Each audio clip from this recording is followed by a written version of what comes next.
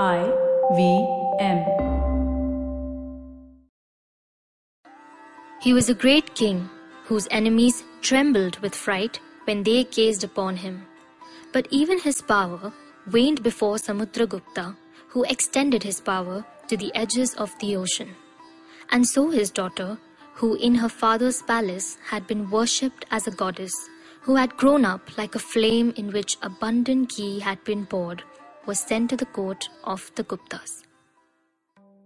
When the Gupta Emperor Chandragupta II finally shattered the power of the Shakas of Gujarat, he happily took all the credit.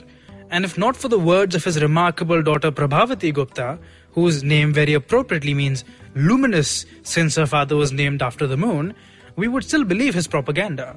But Prabhavati has rescued us from the dark ambiguities of history. You see, just as her male relatives left records boasting about their grandfathers and their fathers and their sons, Prabhavati, almost uniquely in Indian history, had the resources and inclination to boast about her mother, and her daughter did so as well. The words that you just heard were commissioned by these remarkable women and tell the story of Prabhavati's mother. This, today, is a telling of the story of the Empress Prabhavati Gupta, daughter and granddaughter of kings and emperors, mother and grandmother to queens and empresses. I'm Anirudh Kanisetti, and welcome back to Echoes of India, a history podcast. In a history as vast and varied as that of South Asia, one of the most irritating things is the fact that it often comes across as a succession of rather unpleasant kings constantly attacking each other and bragging about it. Since you've been listening to Echoes so far, you've probably figured out by now that no, history is actually much more than that. It's an unspeakably grand process that is shaped by every human who ever lived, that's constantly unfolding all around us, that we are shaping right now as we speak. While the rich and powerful play their games and lose their elections and have books and movies made about them, you and I leave our traces on social media, in the things we do, in the minds of the people that we meet. In the chaotic rivers of causation and human networks, we'll simply never know how impactful our actions are, but we can be damn sure that they'll shape our present reality and thus shape our collective futures. The same applies to most of human history, except most of humanity have never had access to the materials you'd need to leave a lasting trace that can be discovered centuries after. And the utter tragedy of our past is how few people outside the circles of power actually manage to leave those traces. Even if they shaped history in critical ways, we'll simply never know because they didn't leave a record of it. Maybe they composed a poem which they'd handed down to their descendants until the descendants died out in a random natural disaster. Maybe they only ever wrote one copy and it was burned when their city was sacked. Kings could issue inscriptions on stones, sure, have stuff carved into temples, have poems written about them that became bestsellers and that nobody ever forgot. But it was very, very rare for queens, who also played pivotal roles in our history, but usually behind the scenes, to have access to these same kinds of resources. So when you meet a queen like Prabhavati Gupta, who, as I said, did have those resources, you can't help but get really, really excited. What was her life like? Whom did she see, speak to, coerce, cajole, rule over? Whose deaths was she responsible for? I mean, she's a royal, right? Of course her hands had to be a little bloody, right? She wasn't a saint. How did she see the people around her? So many questions. So let's get you some answers. As a quick heads up though, I'm going to be naming a lot of Indian dynasties, but hey, if you can remember the relations between the Starks and Lannisters and Targaryens and Baratheons and all the other made-up Western houses in Game of Thrones, I'm totally sure you can remember these actual dynasties as well. Now, in the last episode of this podcast, I mentioned the Nagas of Central India, and of course we're already way too familiar with the Guptas. Now I'm going to introduce you to another dynasty, to me at least one of the most interesting dynasties in our history, because, among other reasons, they have such a delightful name. They're going to pop up again and again this season. So say hello to the Vakataka dynasty of the Deccan. If you pronounce Vakataka correctly on the first try, I'll buy you a nice plate of some chatpada chicken tikka. Now, marriage alliances and networks were super important to ancient Indian kingdoms. In episode 1, we saw how Samudragupta's mom came from a powerful tribal republic in the Himalayan foothills, which helped him with the resources and connections he needed for his early campaigns. Samudragupta was so grateful for this connection that he refers to himself as Lichavaya, son of the Lichavi, and also Lichavi Dauhitra, the daughter's son of the Lichavi, referring to his maternal grandfather, perhaps the lord of Pataliputra. As the Lichavis were to Samudragupta, the Nagas were to the Vakatakas. His exact contemporary, the Vakataka king Rudrasena I, describes himself as a Dauhitra of the Nagas. Now, the Vakatakas are one of the few Indian states to ever be properly based in Vidarbha, in the Wainganga plains, which you might already have heard of if you've read the Jungle Book. Their dynasty was much older and more prestigious than that of the Guptas, though. Their story started with a conqueror of the tribes of the Vindhya mountains, a chap with the highly appropriate title of Vindhya Shakti, power of the Vindhyas. Since then, they had helped further encourage state formation, urbanization and agriculture in the region, while also, like all their neighbors, fighting with everybody else around them until they dominated the northwest Deccan. This was about 100 years or so before Samudragupta showed up at the head of a vast politico-military network that he'd created in the Ganga plains. Predictably enough, once this fellow showed up, everything got wrecked. Of course, our old buddy Harisena was quite glib about the whole affair. His extraordinary valor is evident through the forceful extermination of the kings Rudradeva, Matila, Nagadatta, Chandravarman, Ganapati Naga, Nagasena, Achyutanandin and Balavarman, and he has made all the kings of the forest kingdoms into his servant. Notice how many Nagas there were in that brag? A full 1/3 of the kings that Samudragupta is supposed to have slaughtered outright was some variety of Naga. Maybe it was generally a common name, but we do have coins indicating that powerful tribal kingdoms with ruling dynasty called Naga controlled vast stretches of agricultural and forest land in west central India, which would explain why both the Vakatakas and the Guptas were interested in them. It seems that the Nagas were happy to peacefully intermarry with the Vakatakas because they shared geopolitical interests. But when it came to the violent, upstart Guptas, marriage seemed to be the result of defeat. And as we've heard from the daughter she eventually had, the Princess Kubera Naga was torn away from her family and sent as a hostage to the Gupta court. What would it have been like for her?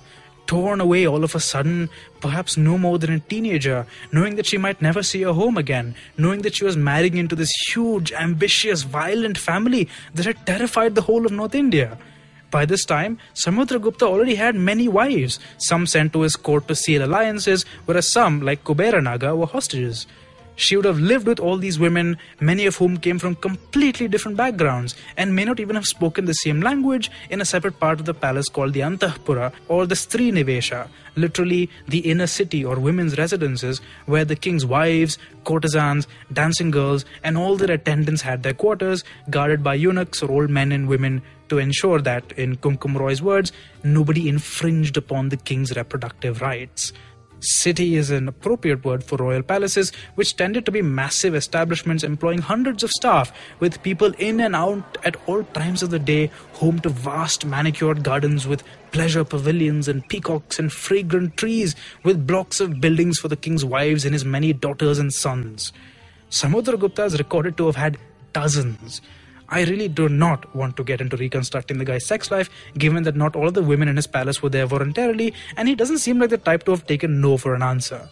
Here's what a contemporary manual has to say about what the king got up to at night, after spending a morning receiving and exchanging gifts with his wives according to their rank. Be warned, it's not pleasant. In the afternoon, when the king has risen after a siesta, the keeper of the roster informs him of the lady whose turn it is to be with him that night, the one who had the previous turn, and any who are in their fertile period. The servants of each follow the keeper and present to the king containers of ointment stamped with the women's seal rings.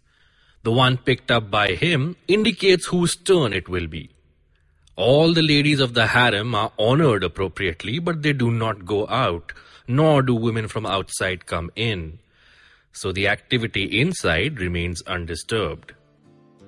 According to the upper class men who are writing these manuals, royal women were apparently not allowed any agency in sexual matters. Even their menstrual cycles were tracked by the king's staff, which often employed older women for this purpose. Disturbing as this may be, I think it's very important for us to keep in mind that palaces, which we often glamorize as utterly heavenly places where everyone was rich and happy, could be profoundly unequal and dangerous places for women.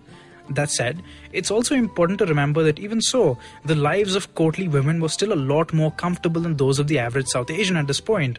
They could expect monthly stipends and were generally free to spend them as they saw fit, though of course there was a hierarchy there, paralleling the hierarchy of kings on top of which Samudragupta was perched. At the very top were the chief queens, the Mahadevis, who had the closest contact with the king and received stipends that could, theoretically, run into tens of thousands of gold coins per month. They were waited upon literally hand and foot. I once read a novel from this period where a hero comes across a queen in the wild and tells us something on the lines of, "Your feet, which should always be in someone's lap, are bruised by walking on the soft grass." Despite the ostensible material comfort, though, no queen could ever take her position for granted. One did not simply become a Mahadevi by marrying the king first. It was a title that was ruthlessly contested, never set in stone, and judiciously rewarded.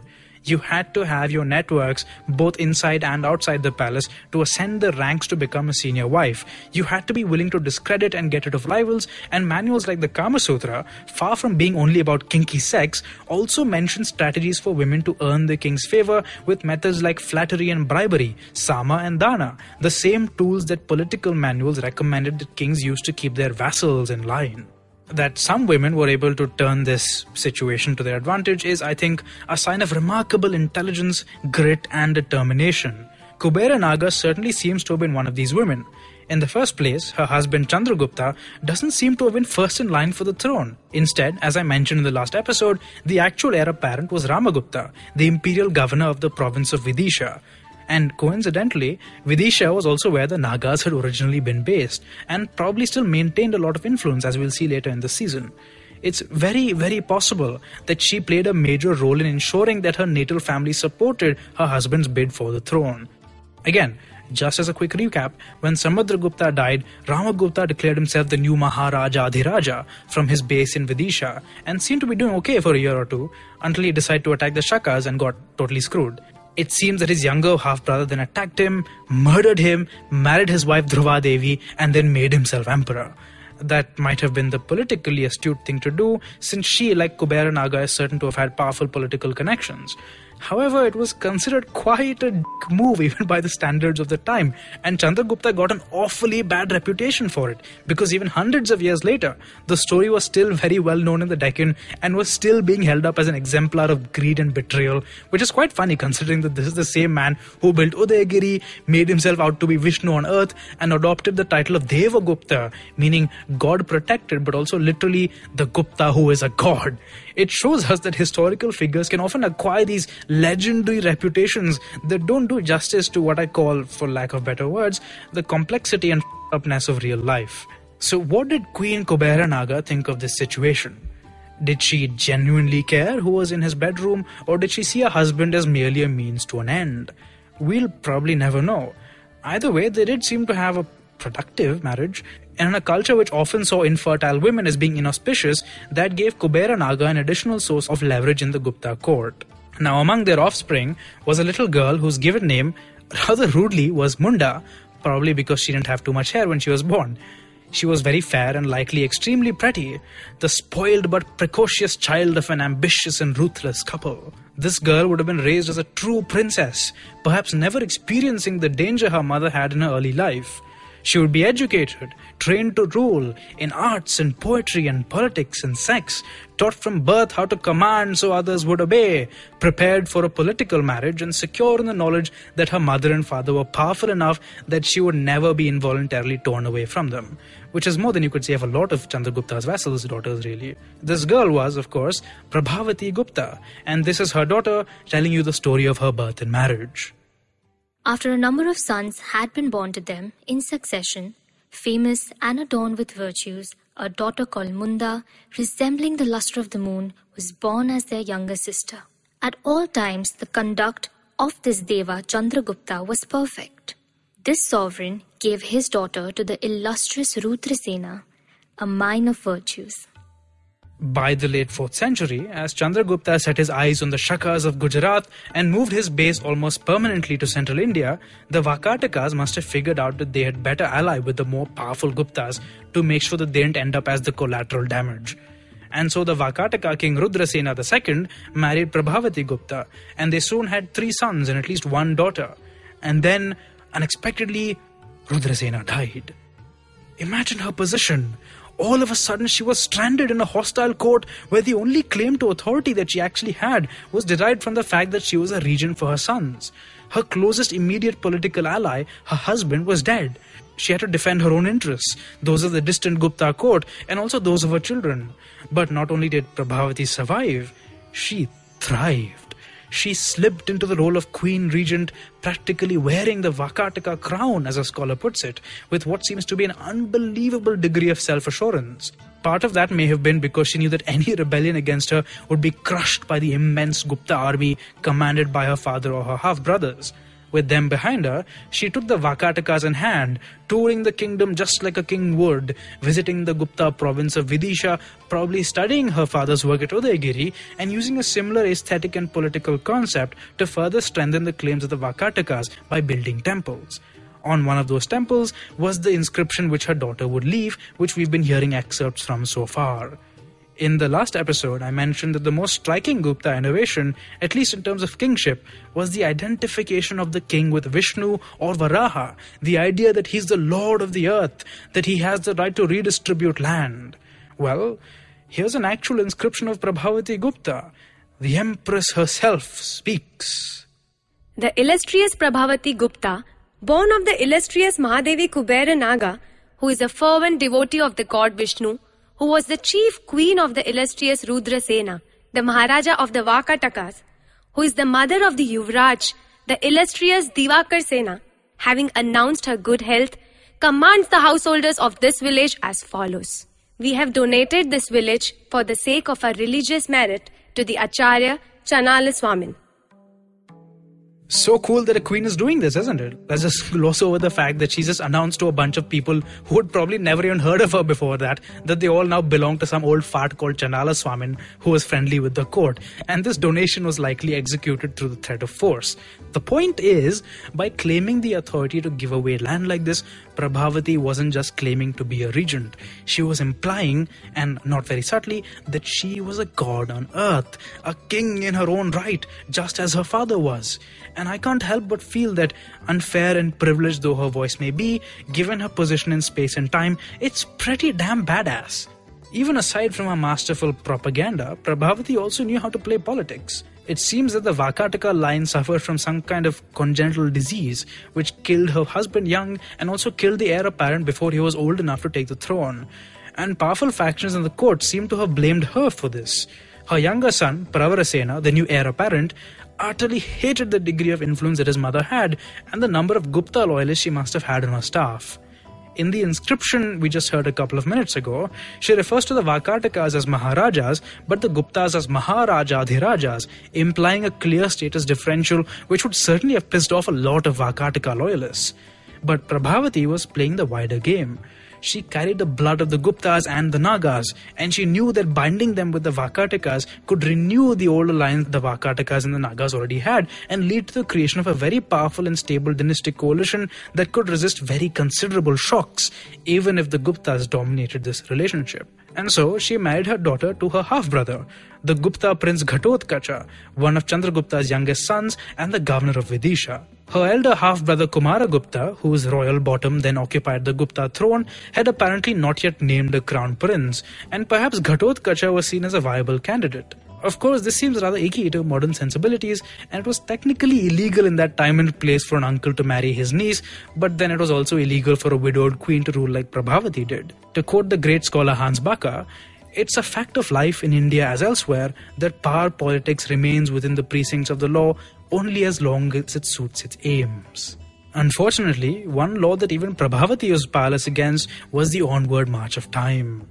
Pravarasena eventually became old enough to reign in his own right and chafed at the degree of control his mother continued to exercise.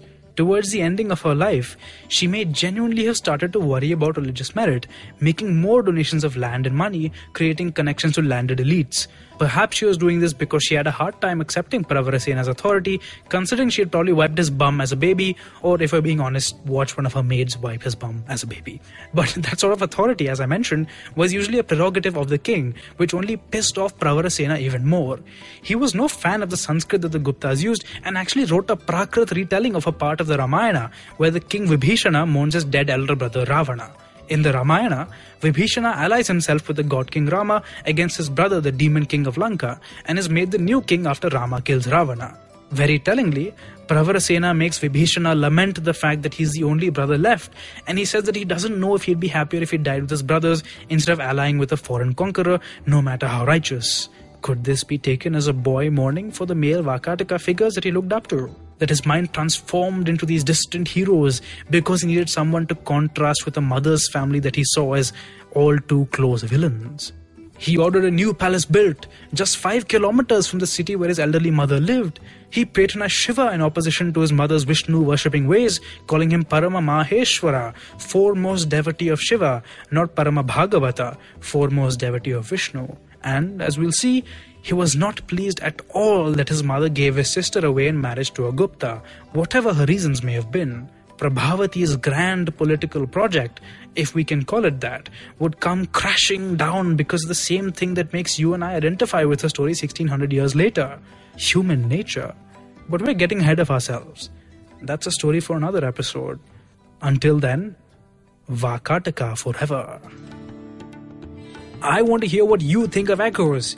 Keep in touch with me on Twitter at Akanisetti, that's Akanisetti, or tag me in an Instagram story. Just search for my name. If you like this podcast, you could also leave us a rating and a review. And don't forget to check out other interesting podcasts on the IVM network.